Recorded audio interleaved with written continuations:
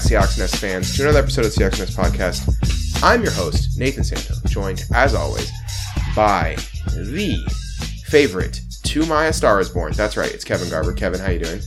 Doing all right. I was wondering where you could go with that one. It's nominations night. Nominations night. Thought we'd take two of the higher-rated movies in our very own Bohemian Rhapsody. That's right. It's John, Eric, Ronnebeck. Eric, how you doing? Ooh, the full name. I thought you were going to give him Roma because he's boring. I think that the problem was I almost called you... When I think of Queen, I think of my dad, whose name is John. So then the name John came into my head, and then I remembered it was your name, and I was like, all right, we're just going to roll with this. I thought you were going to call me Infinity War, and then I was going to snap and say half the NFC teams are gone. All right, so did anyone see Bohemian Rhapsody though? Kevin, you saw it, right? I did. And it's just like it's real fun. Yeah, it's just like a good, solid, feel-good movie that I think I gave it a should not have been in the best picture race. 3.5 out of 5. Yeah, okay.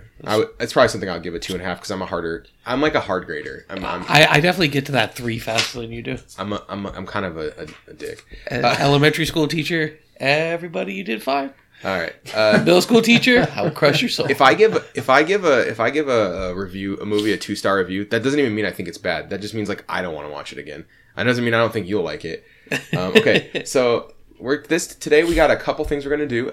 We are now in the the real dead part of the season. We're in the thing because you know what? The Super Bowl is probably the two teams Seahawks fans would least like to see. I think the only worst Super Bowl for us could be like Steelers 49ers.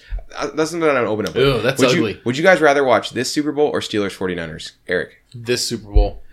And if you put, I don't know what team with the Arizona Cardinals still this Super Bowl.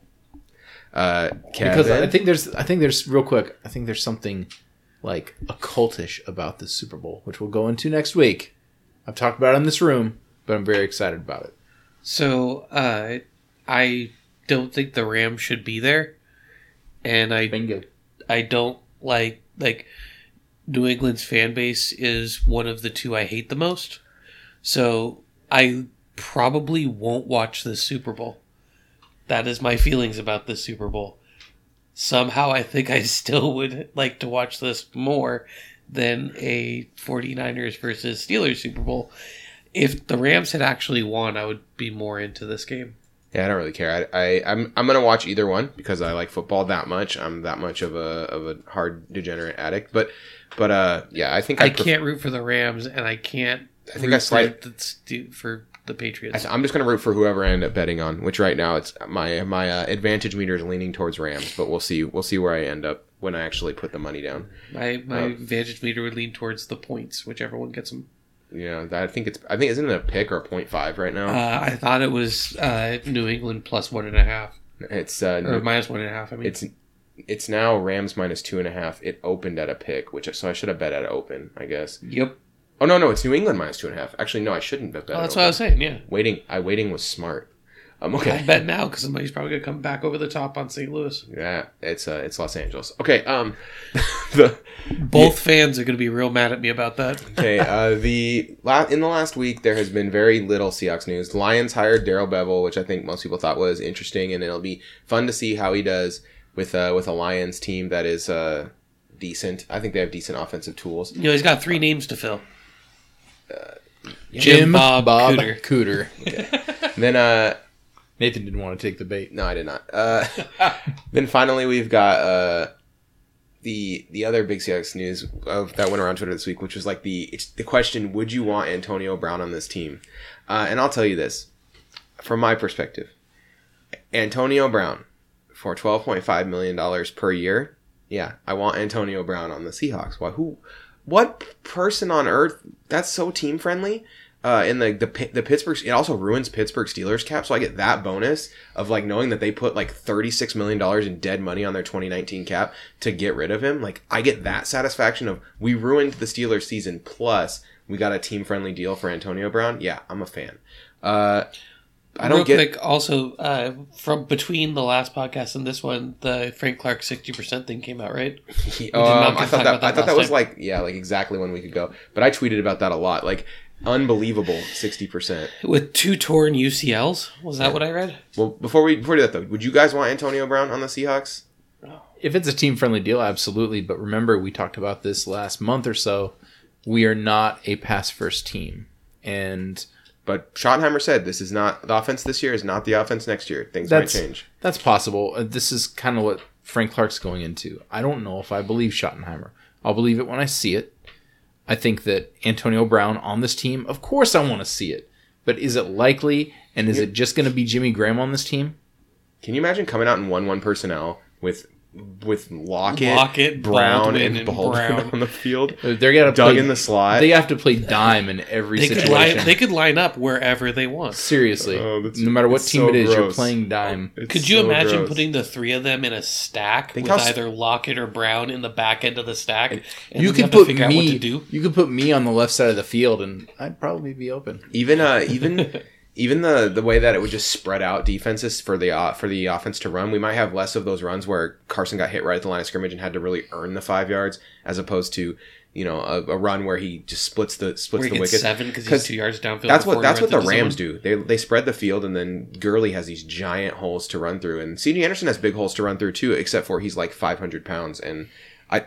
You could not convince me that that's not George Fant at running back. Okay, too short. That's just giving me even more to be excited excited about next year. Okay, Kevin, I assume you just also are with us on this one, the Antonio Brown thing. I mean, for $12 million, yes. Yeah, I wouldn't want to have to re-sign him to a long-term deal or anything. I totally agree. Just rent him for a minute, hell yeah. Yeah, get him for 3 years, 36. I think that's like the insane value. Yeah, that would be hard to say. That's like the Paul Richardson contract.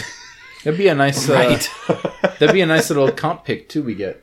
Oh yeah, that would be sweet. Okay, don't tease me. Speaking of compensatory picks, we're gonna get to free agents in just a minute. But Kevin, you're right. 60% Frank Clark. Do you think that he's kind of full of it, or do you think that that's a serious statement? I think there's a little bit of the braggadocio there, but I think that he was playing banged up, and you could see that at times. And I do think there is more in the tank there. When you watch him play, the way that he was able to dominate, and there are certain games where he was unstoppable, and then certain games where he was kind of empty, and I think that injuries is a good indicator that might be actually the case. I 100% agree. So 60%, probably not. 80%? Yeah, I'd buy that. Yeah, I think this is contract posturing. To say, like, I had a really good year, I deserve top dollar. By the way, I was only 60%. You're going to get 40% more next year. Now, here's the thing. I am willing to back up the money truck 100% to his door already. So this man is just selling me something I'm already planning on buying. I'm not. Let's back up let's back up the old franchise tag truck. Okay. Have you seen how much money is on that truck? That is a money truck, sir. Yeah, that is. I like how Frank Clark's like, you want to give me a $16 million guaranteed? Okay, I'm cool with it. Yeah. If I were him, I'd be cool with it too. All right. So today, our main Seahawks topic, we are going to go through the Seahawks free agent list. We're going to work from the bottom to the top. And what we're going to do is we're going to play a game. Okay, we're going to start with the ERFAs. These are exclusive rights restricted free agents. So all you got to do is tag them, and you get them back. Okay? Yep. I'm going to say a name. You're going to just tell me. Tag them or bag them. Okay? So tag them. You want to keep them? Bag them? They're out. All right, you ready? Yep. Emmanuel Ellerbe. No. And bag them is get rid of them, right? Yeah, that's body bag them. Yeah, they're done. Body bag LRB. See it, pal. Jordan Simmons. Yeah, I'd keep him around. He's good as depth. Kevin, you're not playing the game. You say tag. You say tag him or bag them. Kevin looks so I will mad. tag him. You d-bag. I love this. What so are your much. opinions? I suppose I'll tag him, but it's fine. I'm also a slam dunk. A slam dunk, really? Just remember these. These ERFA tags are pretty cheap. They're functional, I guess that was my functional depth at almost no money. That's something you do. That was my question: is how much are we keeping these guys, and is it super Here we negotiable? go. Since we're gonna test the how cheap can you go to still want him. Austin Calitro. Ooh. I'm on tag him for this. Well, bag him. You d-tag. You know what? Oh, you want to bag him? You're out on Calitro? I'm out on Calitro. Okay. I feel like he is the embodiment of replacement level. I agree. I just think it's very team friendly.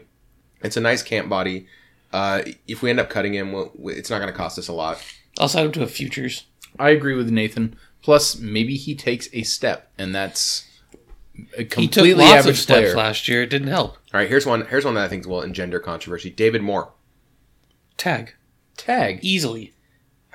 Okay, I'm with you. Whoa. It's a tag, but like it's not a strong tag for me. It's a strong tag for me because he did literally anything. We've been paying him almost nothing. And yeah, he faded down the stretch, but I'm not that concerned about it. I mean, you're paying him almost nothing to figure out if he could be first half more all year or if he's second half more. And that's worth paying almost nothing. As our number 4 receiver behind Antonio Brown, I'll take it. Here's an easy one. Shalom Luani. Out. Oh, that's for me. It's an easy tag. Why is it an easy tag? It's decent safety depth. Like he can come in and play at. And we spent level. a resource on him not that long ago. We're going to tag him. I just don't really. I didn't see anything. I saw just like a real average player. I have him on bag. Okay, yeah, bang average depth. Sure. Okay, you sure. convinced me. You should be Trayvon Boykin. Bag him. Bad. He's on the list. Blast guys. from the past. Akeem King is a tag for me. Tag as well. Yeah, I'd tag him. He's solid depth. He had a couple of really embarrassing fall down moments, but I don't mean this in a jab against him, but I feel like he can only get better. And that's what I'm saying. I'm not. It wasn't. I'm not ragging on him. I feel like he has room to improve, and I think he will. that felt like such a backhanded compliment. He had a couple games where I thought like, okay, this guy's decent. He's not too bad, and then he had a couple of games where I wanted to like slam my nuts in a drawer. Okay, here we go. So the next one, this is a little trickier, okay? So we're going to go to the restricted free agents. Restricted free agency, the way it works, I'm going to use 2018 values. So when you restricted free agent someone, you give them a tender. Okay, the tender is an amount of money. They can go look for contracts, and you have the opportunity to match.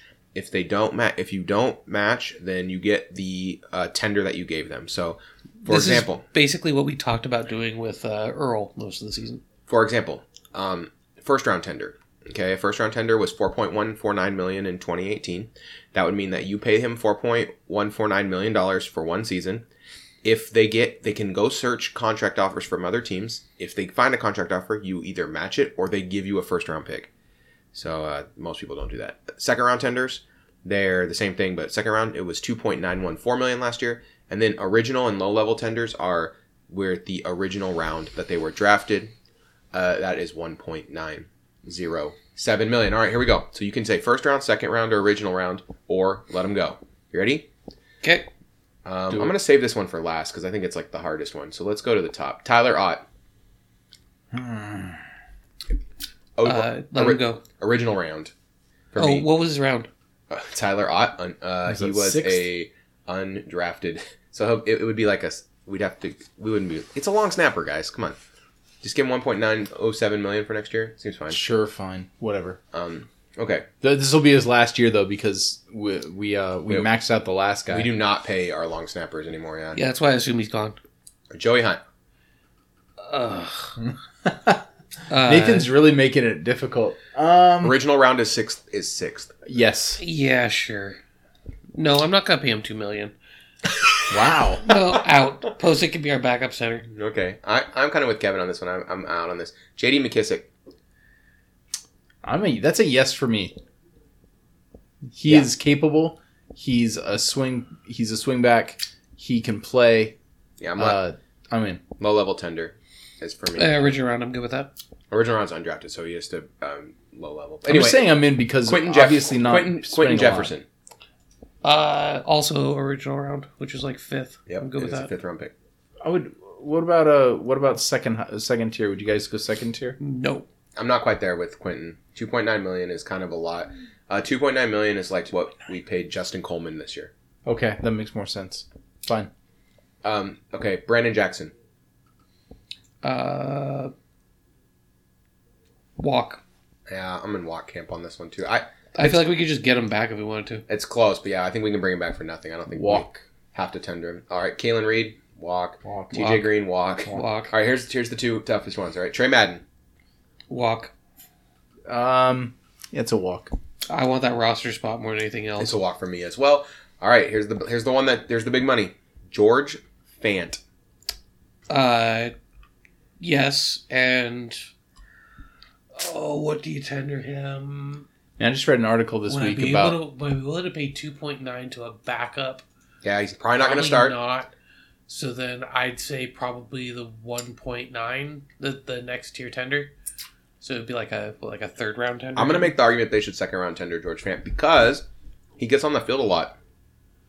He's our backup. He's a backup tight end. And he could end up being our starting right tackle. That's the thing. Mm-hmm. Also, he'll probably get 2.5 somewhere, possibly $3 million from some sucker in the Lions. And if I got a second round pick for him, considering we don't have a second round pick, I'd be pretty happy with that. Yeah. So how about this? When the Seahawks beat Detroit, he lined up as slot wide receiver on the first play of the game. George Fant's the king, baby.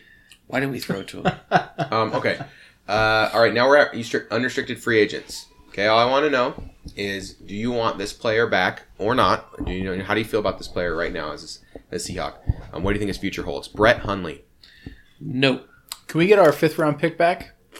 This is a 6th round pick. It's a huge waste, though. Doesn't matter.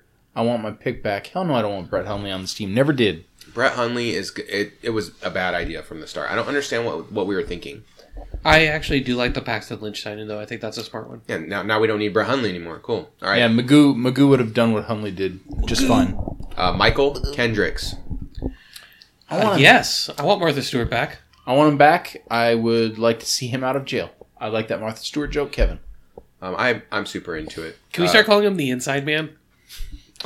Maurice Alexander. Maurice Alexander. Nah, I can walk. I'm good. Yeah, there's really no reason to keep him around. Okay. Mike Davis. Keep. Stability's nice. Yeah, why not, right? He's earned a keep on this podcast.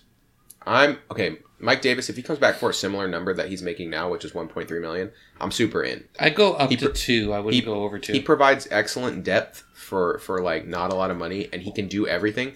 But he does not have one like extra special skill. Yeah. Like I'm not like, oh, Mike Davis is really good at blank. Mike Davis is really good at not being bad at stuff. But the thing is, Mike Davis. You also can say Mike Davis is really bad at. There's no thing you can fill in that sentence with. He's not bad at anything. He's really bad at being way above average at something. So, and would he be re-signed by anyone or signed by anyone? Maybe somebody probably would. But the Niners in a spite move? Like no, because he wouldn't go back there. I think we could probably get him if it's under $2 million. I'm happy. I wouldn't go over $2 million for him, but if we signed him for like 1.8, I'd be fine with that. All right, I think he offers that much value. You guys ready for some controversy? Let's do it. Danny Lee, Jesus Fluker. That's right, DJ Fluker. I'm about to make some people mad. I'm not interested. Why are you not in interested? bringing DJ Fluker back? He was hurt most of the season. He was good but not great. And this team needs to bring in interior line help. Like it's like the third most. It's my number 3 on my positions of need, and bringing back Fluker does not count as that to me. I think he needs to be challenged. If we do bring him back, he needs to be challenged legitimately by someone. We need to bring in someone to go with him. I'm not sure he makes any money this offseason, so if we can bring him back for like 1.5 that's the thing. Again, if you can bring him back at that number, that's fine. If you're bringing him back at like 2.5, no, that doesn't make any sense. Yeah, I think Sweezy's actually going to get paid something. And I mean, Pro Bowler? Yeah, be a big time Pro Bowler there. When we get the webcam, you'll be able to see me roll my eyes. You'll be able to see Kevin stare me down when I get mad at him for not playing the game earlier. All right, let's do Justin Ross. Justin Ross Sweezy. So I think we're letting Sweezy walk and bringing back Fluker because I think you're getting a similar product and Fluker's going to be cheaper. Fluker came into the year injured, which I think contributes to what happened. I think Fluker is better than Sweezy, but Sweezy is healthier than Fluker. So it's like a wash on balance. And they made the same. Fluker's career, though, he's not like injury prone. And they made the same amount of money last year. So is Sweezy? Has he been a Pro Bowler before? I don't know because he has walked before, and he may want to stay here if you can get him back cheap. Tampa Bay is a possibility. Money that they shouldn't have given him. Yeah, and there are a lot of stupid franchises, so that could happen again. I don't know. I think you're right, Kevin. But if we can bring him back cheap, I want the continuity on the line. It's important. It's underrated. Here's a guy we original round tendered last year, Dion Jordan. Gone. See ya. Yeah, I'm sad. He had his chance. I'm sad it never worked out. Never took it. But he did not, even when he got back on the field last year, he was not effective in the snaps that he played. If he had 1.5 sacks last year, just not a great season. It was like in one game too, where we were like, wow, Dion had 1.5 sack this game. I was impressed at the end. Sebastian Janikowski. He can limp off into the sunset. Thank you for your service, Sebastian, but I will be moving on with that portion of my life. Thanks for erasing Blair Did Walsh. you see when he pulled his butt cheek? I mean, Sebastian Janikowski was good this year, though. Let's be He real. was effective. Yeah, he had some weird misses. He was effective. He showed why he was a round one kicker 20 years ago. Did you guys remember that? Yes, I definitely remember that the Raiders spent a first round pick. How do you forget that? With as much Roberto Aguayo flack as we've given, this is something you remember. Okay, here we go. Next up, we got him into that Super Bowl. Shamar Stephen. Shamar Stephen is out.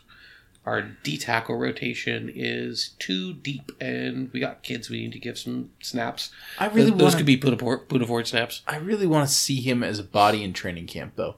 And I think we could probably get him as a body in training camp. I think someone's going to pay him a little more. If I think he's the kind of guy who's good. I think he's the kind of guy who's going to get like a 1 year, $3 million from someone. What? Yep, and just. I don't want to give him $3. That's not something we're going to do. Oh, good for I think him. we get similar production for cheaper, but I also think I think D-line is a place where you can get a lot of there's talent to be gotten there. Yeah, and we have bodies there now. We do. I think moving Rasheem Green full time to D-tackle might be an answer. All right, here's a guy we second round tendered last year, Justin Coleman.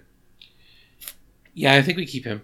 I don't think we have somebody to really challenge him at slot corner, and we're looking to build depth at defensive back, not reduce it. He didn't have a good enough season to make a lot more money, so I think we're going to be okay there. Yeah, I agree with he's not going to get... no one's going to... He didn't play... If he had the 2 years ago year again, this year, someone would be lining up to pay him like $7 million or $6 million or something. But it says get like 3. Yeah, but he's going to come back here for 3 or 4 Yep. annual... And we're not going to have to spend a second round tender on him. No. Give him that money. So, yeah, depth. I think that if Justin Coleman gets expensive, though, that he's not coming back. I agree with that, too. KJ Wright. Yeah, because he's going to be cheap. You think KJ will be cheap? I do. So he's 29 years old. I mean, start with that. He's been not very healthy for 2 years in a row. And I think people are going to be scared. He's also a weak side linebacker in a 4-3 system, which immediately reduces value. Nobody's going to look at him and think that he's going to provide edge rush at outside linebacker. So I think that he is more valuable to us than anyone else. And also that other people aren't going to pay What annual value are you looking for KJ Wright? Low. Like how like low? Around what we discussed for Coleman. Nathan, if you want your line for him is like over under $4 million. Like if someone's like, hey, if he goes, hey, I'm getting 5.5 from New Orleans Saints, you're saying no. I'll let him go. Yeah. Okay. What would the second round tender number be for him? Well, he's not a restricted free agent, so never mind. Does not matter. Never mind. Someone's gonna overpay him. We just talked about that with Shamar Stephen. Someone's gonna overpay him. They're gonna overpay KJ. I'm with him. Like I'm with Eric. I know I did like a... You're hoping for the camera on that one, too. A weird... We talked about a camera. You're like, I'm going to make a gesture here. Didn't translate. Eric... I think Eric's right. Someone's going to give KJ $5 million, like 3 years, $15 million, 11 guaranteed or something. You know, something that is goofy. Surprise! It could be the Saints, too. You may have just been a little bit of a fortune teller there. Yeah. All right. We have 2 left. Earl Thomas III. What do you think? I love you, Earl. You're the fire of the earth. You're so intense. I want you back. I think we should franchise you. I love you. The end. Was that the transitional tag? You want to use the transitional tag? What's the? I want to tag him so he can go somewhere and find a deal that we can sign him to. Yeah, I don't think that the transition tag never works. Like, it never works the way you want it to. I still don't understand that exactly. Ever since Burleson and Hutchinson screwed it up. Like, he's not going to get $12 million. I don't think. Like, I don't think last year, like, get a big deal from anyone. No one got transition tagged. So I think he's going to end up having to settle for something around 10. And if he's going to play somewhere for 10, I want to play here for 10. I think that the Seahawks are going to make an actual effort to bring back Earl Thomas. I don't have any evidence to turn this, but everyone seems to think he's just gone. That Earl will be playing on a different team next year. I think that's premature. I'm not so sure. Remember 2 things. One, I don't think that he feels disrespected by everyone because the Seahawks made it really clear, you can come get this guy for a first round pick. And everyone said no. Okay, and so I think a lot of his frustration stems from that. Like, he feels disrespected by everyone, and he's probably going to sign with whoever just gives him the most money or gives him like a 1 year big time prove it deal, right? Yeah. And so I don't think he'll play for the 1 year prove it. No way. With his injury history over the last couple of years, 3 years, no. you just think he won't be willing to do it? I think he would take less money over a 3 year period if it was more guaranteed, structured the way he liked it. I tend to agree with that. I think he's thinking about family. So Earl Thomas, for me, like, I want to bring him back around $10 million a year. I think it's very possible. I think you could sell the legacy to him too. Earl's a prideful man who's really big into his football history. I mean, if he comes back and plays 3 more years for the Seahawks and plays good, he's Mr. Seahawk. Like, it's him and Russell Wilson as 2 of the 4 guys on the Mount Rushmore with Largent and Tez, probably, right? Like, yes. That's the Mount Rushmore of Seahawks football. Yeah, big wall. He puts himself on that Mount Rushmore, or at least deep in the conversation. And definitely it turns, it makes it so that on field, Russ, Earl, and Bobby will be the definition of the entire era. Okay, last guy. That's the guy we say for last because it's probably the most interesting. Frank Clark. I think you franchise and then work on getting him a longer deal. Spotrac says that their market value guess is 4 years, $48 million, which I would slam dunk right away. So I could not sign that fast. I was going to say that means it's probably way too low. That's way too low. I would be running to get that contract ratified. 4th year he will make 12 to 13 million. They've other 3 years will be up. What's your top dollar for him? If you could get him 4 years, 60. Do you do it? What about 570? Would you do 570? It's like 14 a year. I would do 5. How old is he again? He's like 25? 25, so I'd take him to his year 30. I do 570. Yes, let's Done. do it. For what I consider to be a top flight pass rusher. Yes. Sign it, Frank. That's the Danielle Hunter contract, by the way. Danielle Hunter did 570.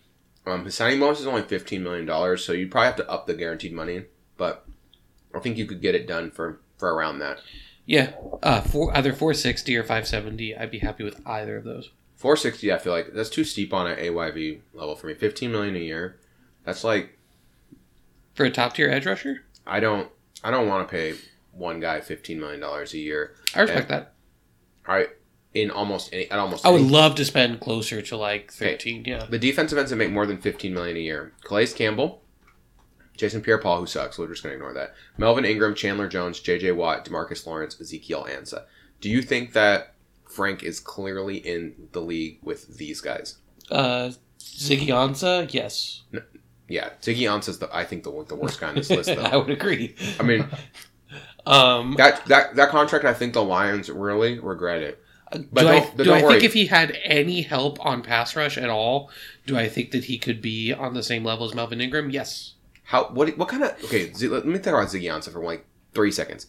What do you think... disappearing, reappearing end. What do you think his contract's going to be like this year? They franchised him last year, or they gave him the 2nd-year franchise, right? So they had... Yeah, something like that. Yeah, so he made like top dollar. I think he's going to go somewhere else. Honestly, yeah, I don't think he's gonna be a Lion again. I don't think the Lions are gonna sign it, and I think he might go on a budget deal. Like he might have to do like a 2-year prove it, or like a 1 year $8 million kind of prove it deal. Yeah, like a 1 year $8 or $10 million. Yeah, I was gonna say you can actually rush more than half the games. Some stupid team, like I don't know, the Giants will throw 10-11 at him. If it's $8 million, some stupid team like the Seahawks, I would want to throw $8 million at him. Yeah, might. I actually think like a good plan for us for defensive end might be to go like, hey, let's go get a guy like Ziggy Ansah on a 1 year prove it deal, and then go get and draft a dude, and get Frank Clark back. Yep, like that seems super fine to me. That would rebuild the line in a hurry.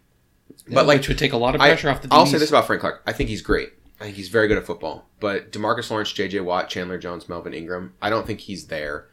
And everyone knows my feelings about Calais Campbell. I think that. So I think going over $15 million for me is I think a little short-sighted. I think he could be on a DeMarcus Lawrence level. DeMarcus Lawrence is so good. Yeah. What if you gave him... DeMarcus Lawrence has been in the league just a little bit longer, though. DeMarcus Lawrence is 1 year older than Frank Clark. What if you give him more guaranteed money and a front-loaded first-year deal? Are you okay with them putting it above, like putting it in that bracket? Like, you can only do so many tricks with that, right? Like it doesn't. Yeah, that's the thing. I don't know. I'm not a GM. Our cap is pretty open next year, but we probably need to restructure Russ, and we need to re-sign Russ too. Well, and the other thing is, if we sign Clark, we need to extend him or whatever. If you sign Clark to a deal like that, you're really encouraging him to come back with 1 year left, going, "Hey, I'm only getting paid this much for this year," and I think honestly, he's going to do that no matter what. That's the name of the game. If the cap keeps going up, that the last year of those deals is going to look bad no matter what. Sure, if the cap keeps going up, but I mean, like, if you give him 17 now and he's going to get 12 later, like, it's just guaranteeing it'll be that much more and that much more of a budget jump. I'm not really sure how much you're saving yourself then. I think $14 to $15 million a year should get it done. Like that's just my opinion. And anything south of $14 million is money you're getting a deal on. Yeah, that's like Cliff Averill stuff. Yep. Where you're just like getting a guy that you shouldn't get for that cheap. And don't worry, guys. I already looked. We are going to give Cam Chancellor $12.5 million to stand on the sidelines next year. Okay. Just if you're curious. Okay. Can we? I don't know. Can we like make him go to the doctor and check out his neck? Can we make him become a coach? Can we get some sort of value from him? Because I love Cam, but I feel kind of slighted. If we cut him, he's going to dress up as Blitz. If we cut him, we get $2.3 million in cap savings next year. Then we should. Is that for real? I thought we wouldn't have anything. No. I thought it was going to be like his cap hit 0.7. next year is 12.5, and his dead cap number is 10.2. So I don't understand why you wouldn't cut him then. I mean, if they like paying him to 2.2, he's worth $2.3 million as a secondary coach on the sidelines there. I don't know. Did you see him coaching at all? Let me tell you this question. From people in the know, Michael, Sean Duggar, people like that, they say that there is no way Cam Chancellor will ever play football again. So if you were thinking that in the back of your head, like, no, hey, maybe he'll come back. No, it's not happening. And you just look at him, man. He looks like a different dude. Yes. He looks like a guy who don't play football anymore. Who does not. He has no interest in being on the field anymore. It's in his eyes. If you look at Cam Chancellor 2011 and then look at Cam Chancellor now, 2011 Cam Chancellor, current Cam Chancellor. Like, he was way bigger. Just musculature, body. He has allowed his body to go back to being a normal human being's body instead of looking like a T-1000. Yeah. All right. Last thing before we get to the Money's on the Movie Club. Ooh, no. Oh, what? I also have a little college football coverage. Oh, okay. So do you want me to do that before or after? It's like the off season. I thought we were done with college football forever. No, I'm just kidding. Okay, wait. One more thing though. I want to talk about the NFC Championship games or the AFC Championship. Okay, games. I was going to talk about a little bit of draft for the Seahawks. Oh, okay. I was trying to save it for like weeks in the future because we have so many weeks to get through. Yep, but this is timely. Okay, go ahead. So the Senior Bowl is coming up this week. Senior Bowl practices are something scouts pay a lot of attention to. A few names that you might hear being thrown around that are interesting for Seahawks purposes, some of which you've heard on here. Mississippi State's edge defender Montez Sweat. Yep. Apparently he's off to a good start in practices. We had a question about that. He was like the star of day one of the Senior Bowl practices. You know why? Because he puts sweat into it. He's my favorite R&B singer. Here's about Montez Sweat. Okay, you ready? I mean, I put my analysis on Twitter. Kevin saw it, I'm sure. But like, he's a tweener, and we already have a tweener, Jacob Martin. And I'm not sure I want to spend a first-round pick on a guy I'm not 100% sure can play in our system. And I think that he can, because I think he can add 10 pounds of healthy weight and play closer to 260. He's really... Because he's really long. He's really good. He's really tall. For a guy as tall as he is, usually tall guys are like mildly awkward or they have some unathletic qualities you can pick up on tape. He doesn't really have that. He's not like a freak athlete. He's not Julius Peppers. No, but he is 6'5", but he just moves well. I think he's 6'6", dude. He's 6'6", 252, 35 and 5/8 inch arms. Yeah. He's huge. Got some long arms. Biggest NFL comp people have is like Daniel Hunter, which is a guy we just talked about. Yeah, which would be a really good compliment piece to Frank Clark. I agree. O'Shane Ximenez, who's out of Old Dominion. It's a fake name. He's a guy who might be moving up into that late first, early second. So if he traded back, he's a guy that might be there. These next four guys are guys who might be there if you trade back a little bit, which the Seahawks never do. Jalen Ferguson out of Louisiana Tech, who is the career sacks leader in NCAA football, who is out of a smaller school but had a lot of productivity and has an NFL kind of body. Zach Allen out of Boston College, who people respect his run stopping game at defensive end, but I think he's underrated as a pass rusher.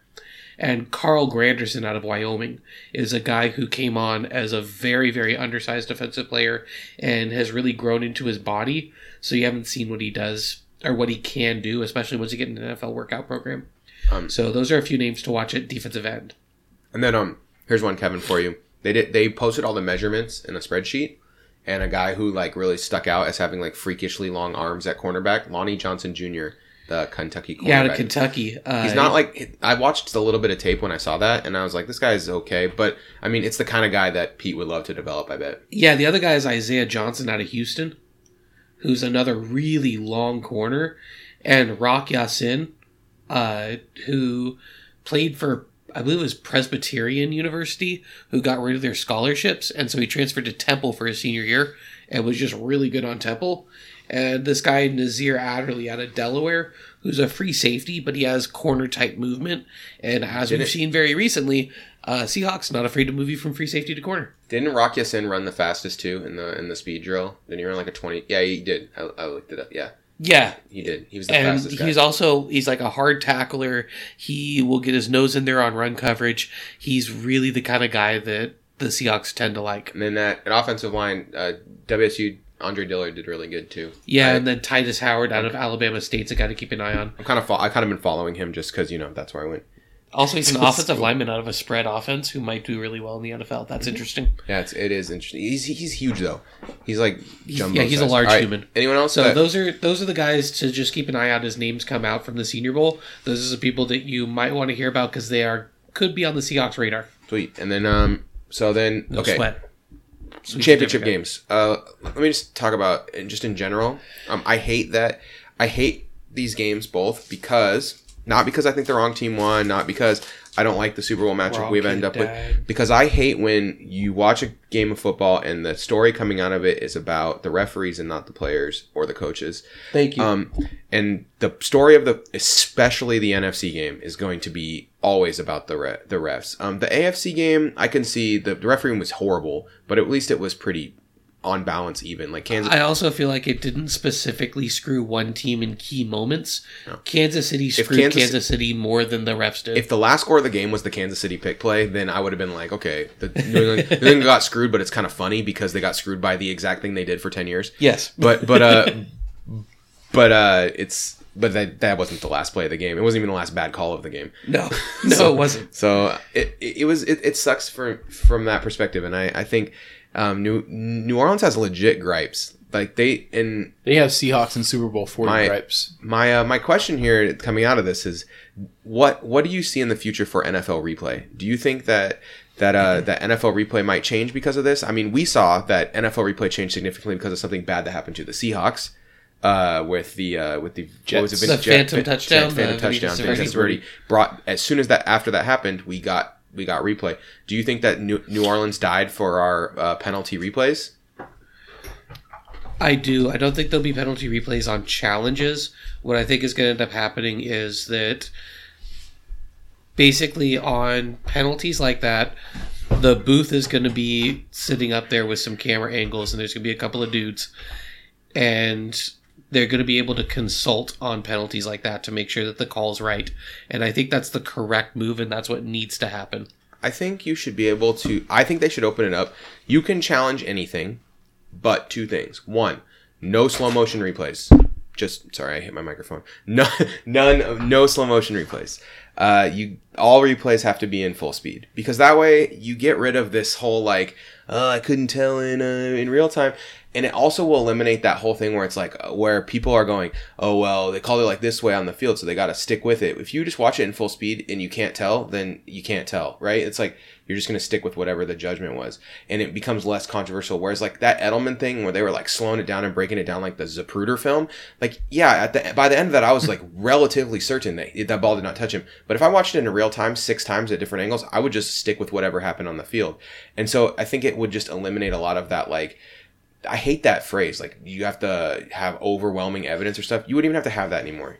Conclusive evidence. The conclusive evidence would just be like, you'd make your judgment. After watching the replay, I watched it from 3 angles. This is my judgment now. And maybe you still do call it that he didn't touch it. Maybe you think that, like, okay, I got that. But I just hate how they're like going frame by frame and the non-conclusive line, it's used by refs and it feels like an out. I don't know if this is going to change anything because both of you brought things up that are ideas. I don't think they're likely. I don't think you can have a guy in New York throwing a flag, being the guy watching the replay. The bottom line is that the NFL has a ton of money and there are enough refs out there seeing what's going on and nothing's being done. We talked on this podcast jokingly about how the Titans were kind of helped into the final Sunday night game to make sure that Sunday night game mattered against the Colts. I think that's a fair complaint, although that's low level. It's not really screwing anybody. It still doesn't need to be there. The Saints totally got screwed. You can't spin that in any other way, just like the Seahawks in Super Bowl 40. And I really hate talking about sour grapes, but man, it's the same thing over and over. And I just think that there's enough money out there to get the bodies you need to make sure this isn't screwed up. So one thing I want to make clear, because this is something we haven't explicitly said on here, but all three of us have talked about in the chat. It is not that the Rams also didn't have bad calls against them. Yeah, they missed the refereeing. Missed the face mask on the last drive. Was Goff got face masked? And Yep. then that should have been a first down on the 1 or whatever. It was that the refereeing was universally bad, but critically bad in certain spots for New Orleans. New Orleans shot themselves in the foot. That's a bad play calling to throw that many times. Yeah. The third down play, though, on the previous drive to the last drive, there was a clear pass interference. There's a pass interference that everyone's talking about. And then on the interception... The helmet-to-helmet pass interference. Yes. 2 calls and in then on the interception that Breeze threw in overtime, he got clubbed in the helmet by the pass rusher, which has been called a roughing every single time. And the receiver that he threw to was like super interfered with. But they're saying that a lot of people are saying that the ball was tipped, so that it I don't know. But number one, the ball wasn't tipped. But number two, if the ball was tipped, it doesn't matter because the guy clubbed him in the head, and you can't do that to the quarterback. So these are clear instances where the game turned on a penalty. And that's what really sours, like Nathan said at the opening of this, it sours the entire Super Bowl experience. I would be rooting for the Rams right now in the Super Bowl if it wasn't for the way that they got in, just because, it's nice to see someone besides New England win it. But now I feel like I can't really root for the Rams because I don't feel good about them even being there. And I can't root for New England, which really just makes me kind of out on the whole game. And so as somebody who really enjoys football, I'm out on the biggest football game of the year. And that just doesn't feel good. All right. Eric, any final thoughts before we head on to the Money Zone? No, man. It's all been said. Go Hawks. All right. So the Money Zone, if you want to support the Seahawks Nest podcast, you can head over to patreon.com/SeahawksNest and receive our picks podcast during the regular season, a few off-season draft and breakdown videos.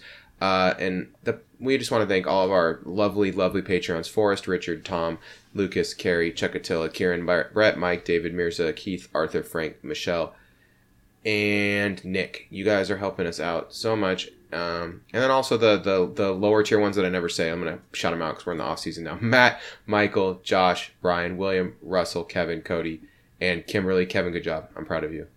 I do it just for you. Then just for you, and also so that we can keep buying more stuff. I want to get, you know what I really want to get?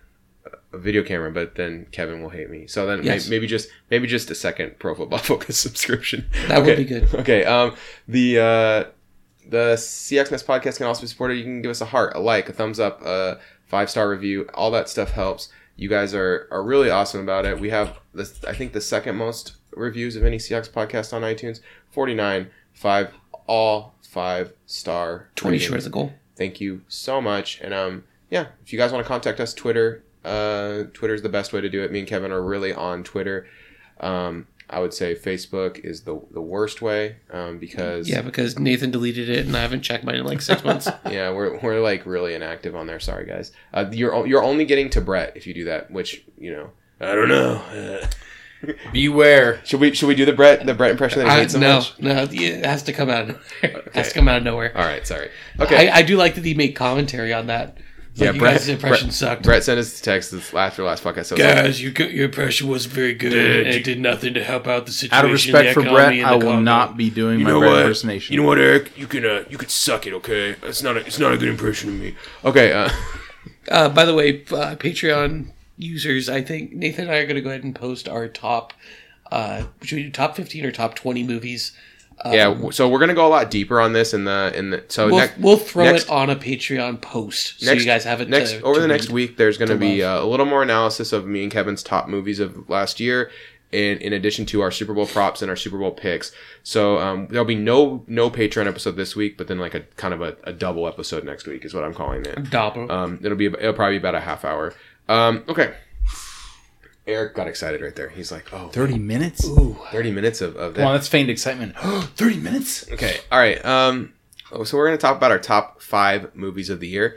So what we're going to do first is we're going to quick shot it. We're going to rapidly fire around the table, just say our top 5 movies, and then we'll each take an opportunity to talk about a couple of the movies that we really liked and especially highlight the ones we put first. Eric, lead us off. Your top 5 from 5 to 1. Oh, from 5 to 1. Number 5, we're gonna go. It's so hard to number these. Number 5 is Black Klansman. All right. Okay. Number 4, Ballad of Buster Scruggs. Nice. Number 3, got a lot of awards love yesterday, which was I found mildly that was surprising. And that was worthy. It's cool to see a Netflix film get that. Number 3, we're gonna put Black Panther. All right. Rounding out our black films there. Doctus. Number 2, no one has this but me, Hereditary. If you want to know what kind of spooky movies I like, that's right up my alley. Yeah, that movie. Slow burn makes little sense. You probably need to read some occult stuff to get that, and I do. I thought it was good. And number 1, for the 25th straight year, Roadhouse. No, I'm going to go American Animals. I really enjoyed that. I'm really glad we watched that together. I don't know how much I could rewatch that movie, but in that moment, everything in that movie, I thought it was done. It worked. It worked. It was done uniquely. It was tense, yet still amusing. And to make something tense is usually a thriller, but to make it just amusing and also kind of get your emotions going, like with what they did to the guardian of the library, it was a great movie. I'll say that. I'm just gonna go really quick, and then we'll circle back to talk about the individual movies. 5, 8th grade. 4, American Animals. 3, Searching. 2, Blind Spotting, and my number 1 movie of 2018 is Widows. That was my favorite movie I saw last year. All right, Kevin, hit us with your top 5. All right, so I had 6 movies I really want to do for the 5th spot, but Nick said I couldn't. Kevin was like, "Can I just do top 10?" And I was like, "No, we're doing top 5." This is rough because I have a clear top 4. I'm going to go ahead and put a movie I think a lot of people missed is the one I'm going to put at the number 5 spot here, and that's Upgrade. Yeah. Which is, if you like a lot of the movies we like on here, you like that movie. Yeah, we're circling back to Upgrade 100%. So talk about that movie. Number 4 is Crazy Rich Asians. 3 is A Quiet Place. 2 is The Favorite. My number 1 movie, a foreign film, is Burning. All right, nice. Okay, so now what we're gonna do is we're gonna question each other. So we're gonna talk about. So I'm Kevin. Upgrade. I really enjoyed Upgrade as well. I thought it was like with 1D. A really cool thing about Upgrade was that it combined body horror elements with science fiction in a really like satisfying way, and it also had like Taken level violence brutality, which I am always super down for. That I really enjoyed Upgrade. What did you like about it? I liked how intense the action scenes were and the way that they blended like some really dark humor in with it. And then the science fiction, it really did come off like a Philip K. Dick short story. So if you like a lot of the kind of 60s, 70s sci-fi that turned into a lot of the base movies that you think about when you think about science fiction, it had a lot of that feel where it was like the science is an assistive technology, but how much is it assisting you versus you assisting it? And yeah, there was just, it really picked an avenue and you felt it the whole way through. And then it had a nice little twist at the end. All right. Eric, is there any movies that from one of our lists that you'd want to ask us about? Yeah, I want to ask you about Widows, Nathan. Okay. Widows was my favorite movie of 2018, and here's why. Viola Davis and Liam Neeson are really crushing it in this movie. They're excellent acting performances, but it's really like the way Steve McQueen frames up shots and puts the movie together that really stands out to me. Now, it's a heist movie, which is like an automatic half-star bonus for me. It's a really well put together movie. Good cast. Really good cast. There's two scenes. So towards the beginning of the movie, there's a scene. These are going to be relatively spoiler free because I know you guys haven't seen this movie. Daniel Kaluuya is in a room, and by the way, Daniel Kaluuya slays in this movie. He's so great. They do a tracking camera shot where a guy is rapping and Daniel Kaluuya is walking around him, and the camera is tracking in circular motion around him, and it is a really tense shot and really excellent shot.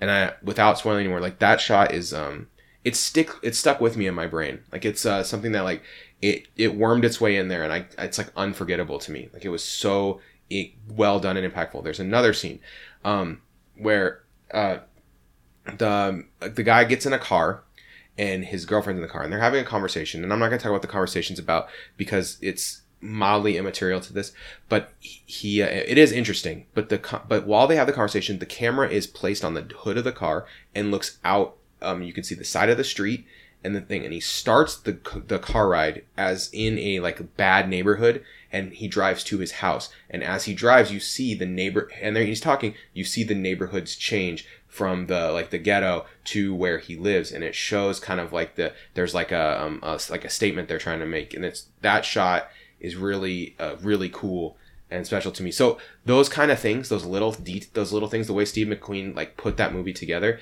I think that is why I liked Widows so much. It sounds to me like there's some kind of sophisticated world building in there. I think that, I mean, here's the thing. Steve McQueen said, like, this is the movie I've always wanted to make. This is the kind of movie, the things that are happening in this movie. These are the things I've wanted to say. This is the movie I've always wanted to make. And it shows.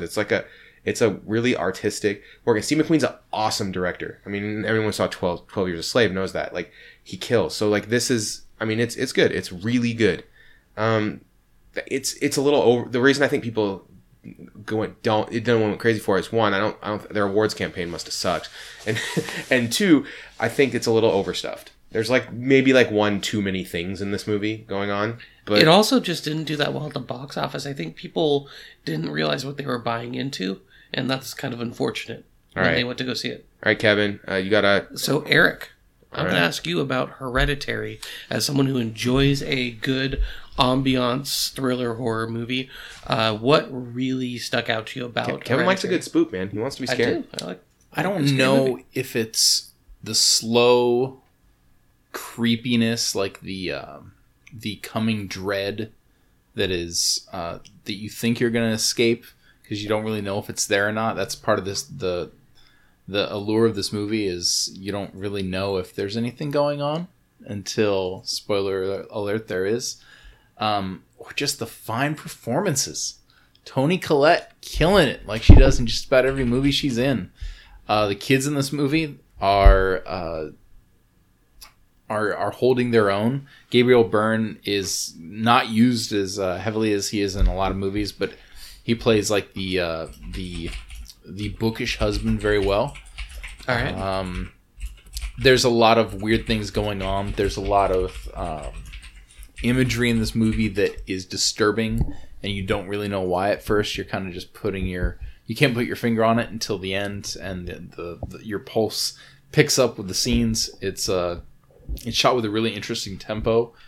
I might watch this movie again this weekend. Okay. And then it just gets totally weird at the end, and I love that. All right, I think is it my turn to ask about a movie? Yeah. Kevin, tell us about Burning. All right. So I've gotten a lot more into foreign film over the last couple of years, and Burning has been one that I've been interested in for a while. The first time I heard it, it was because it has Stephen Yeun from The Walking Dead is in this movie. And Glenn. And so I watched this movie a couple days ago now, and the big thing is it's a movie I find myself thinking about a lot. I keep coming back to it, and there's multiple spots where you can interpret things a couple of different ways, and it really changes the outcome of the movie and what you think about the characters in the movie. And they do a really nice job of setting you up so everything makes sense throughout the entire movie. And there's never a spot where you're going, well, that seems like it came out of nowhere. But there's many points where you're going, wait a minute, is this actually happening, or am I picking up on something that's not there? And you get faked out a few times on what's going on in the movie. And just when you think you have your hand, like when you think you have your finger on what kind of movie it is, there'll be like a slight shift or a pivot.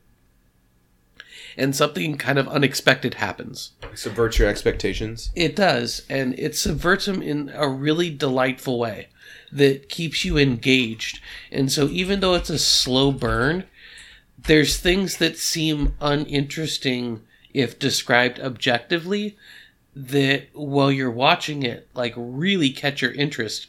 And they do a lot of really subtle things that tell you something's important, and you're sitting there trying to figure out how it's important. And the way they introduce everyone, you find yourself getting really invested in people without them doing anything over the top to make you feel invested. And so when things happen or circumstances change, it affects you because you really care for what's going to happen. So that's the big thing, is you really feel like you're taking a very personal journey with a character. And there's just a lot to mentally unpack afterwards. All right. Kevin, did you... So, Nathan, a movie that I am very interested in, that I know you're very interested in talking about, is Blindspotting. All right. Blindspotting, why I think everyone needs to go watch this movie. Because right, I've heard almost nothing about it. It's been on my watch list for a while. It's getting towards the top, but I still haven't seen it. No one saw it. It's super funny, super tense. Demi, a guy that everyone should follow on Twitter. I don't want to say his last name because I'll butcher it, but Denny Abaganwe. Okay, but yes. he in his review on Letterboxd, he put, it's like if Spike Lee made Friday, but he's like, but so much better than that. And I think that is like a good description. The movie is just like, it's like, it's so tense and so good, and Daveed Diggs is just excellent, and I think it's one that you should make an effort to see. It's just really, really, really good. Isn't the blurb like somebody's basically just trying to survive parole? Yeah, and his friend's like a super fuck up. Okay, so it is like Friday. Okay, I got that. Okay, and yeah, I don't want to. You don't need to say much about this movie. You just like watch it. The movie speaks for itself. You'll be thinking about it like 2 days later. 3 days later, 4 days later. It gets you, it really gets the wheels turning. And I've like been dying to talk to someone about it and just had to like bottle it up for like 2 weeks now. All right, I'll watch it this week so we can talk about it on the Patreon. I watched it a couple weeks ago and was just like, wow, this is excellent, excellent stuff. And it's another one too where their awards campaign must have sucked because they didn't get 8th grade, Blindspotting, Widows, American Animals, and then Won't You Be My Neighbor and Leave No Trace. All movies I thought were excellent or won't watch because I don't want to cry. And that's the Mr. Rogers movie. That was one of the movies I wanted in my top 5 that was 10. All those movies got 0 awards nominations, and I think it's just a travesty. All right, Eric, close us down. Burning also didn't get the 4 nom. I was pissed. Anyway. I was going to ask you about a movie you both had, but instead I'm going to switch gears. I think this will be a good wrap-up. I'd like us to each name a movie that we didn't see, that we really wanted to see and just didn't make the effort, couldn't make it happen. And I'll be honest, I'm open to outcome. I'm open to thinking that this might be my favorite movie or my number 2 favorite movie. You ready for this, Eric? Yeah. Spider-Man Into the Spider-Verse. Yeah. I'm very excited to watch this movie. It's really hard for me to get to a theater. You'll notice that a lot of the stuff I've already watched and really liked is all stuff that's on VOD. I haven't seen Green Book. I haven't seen like a bunch of these movies that aren't to VOD yet. I don't get screeners, so I really wanna. I just have to wait till everything's to VOD because I have a baby. Things that I see in theaters are few and far between. I saw Widows in theaters. I saw get to see a couple. And I really want to see Spider-Man Into the Spider-Verse. I'm open to that even being number 1, number 2, number 3. I would be surprised if I liked it better than Blindspotting or Widows, but because both of those movies were excellent. But yeah, all right, Kevin. Spider-Verse is really high on my list as well, and that would be mine, but I want to give more movies to select from. So another movie that I have not seen that has not been mentioned yet, because you probably would put Blindspotting and Spider-Verse. There's a few of those that I would really like to put up there. Widows, you haven't seen that yet either, have you? Correct. Okay. Widows would probably be top of my list right now. So I'm a really big documentaries fan, and Minding the Gap, I've heard some really interesting things about, as far as just being kind of like a gritty look at people in a specific place in America. Did you watch 3 Identical Strangers?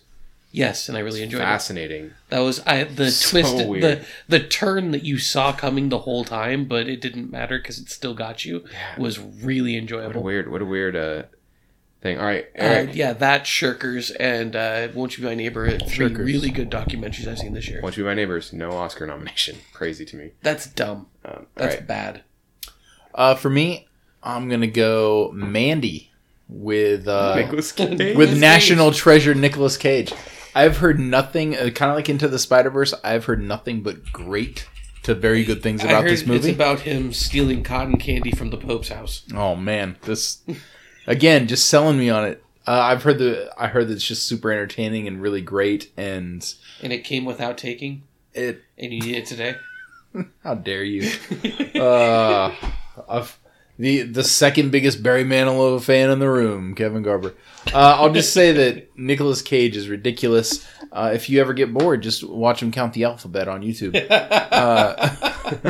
And it's a hard count. That's why I said counting.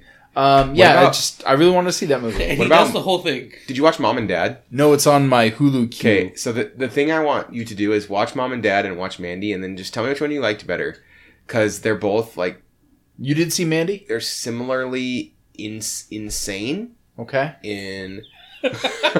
They're just like, they both go from like 0 to crazy, and you're just like, what the hell is even happening?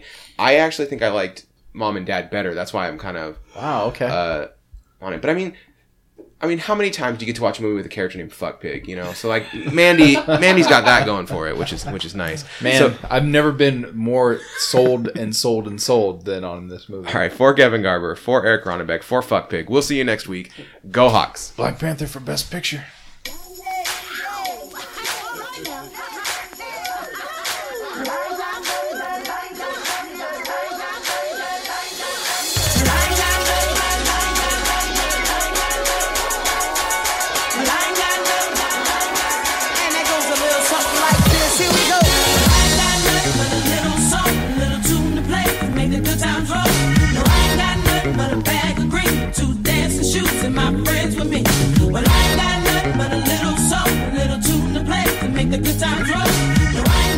But a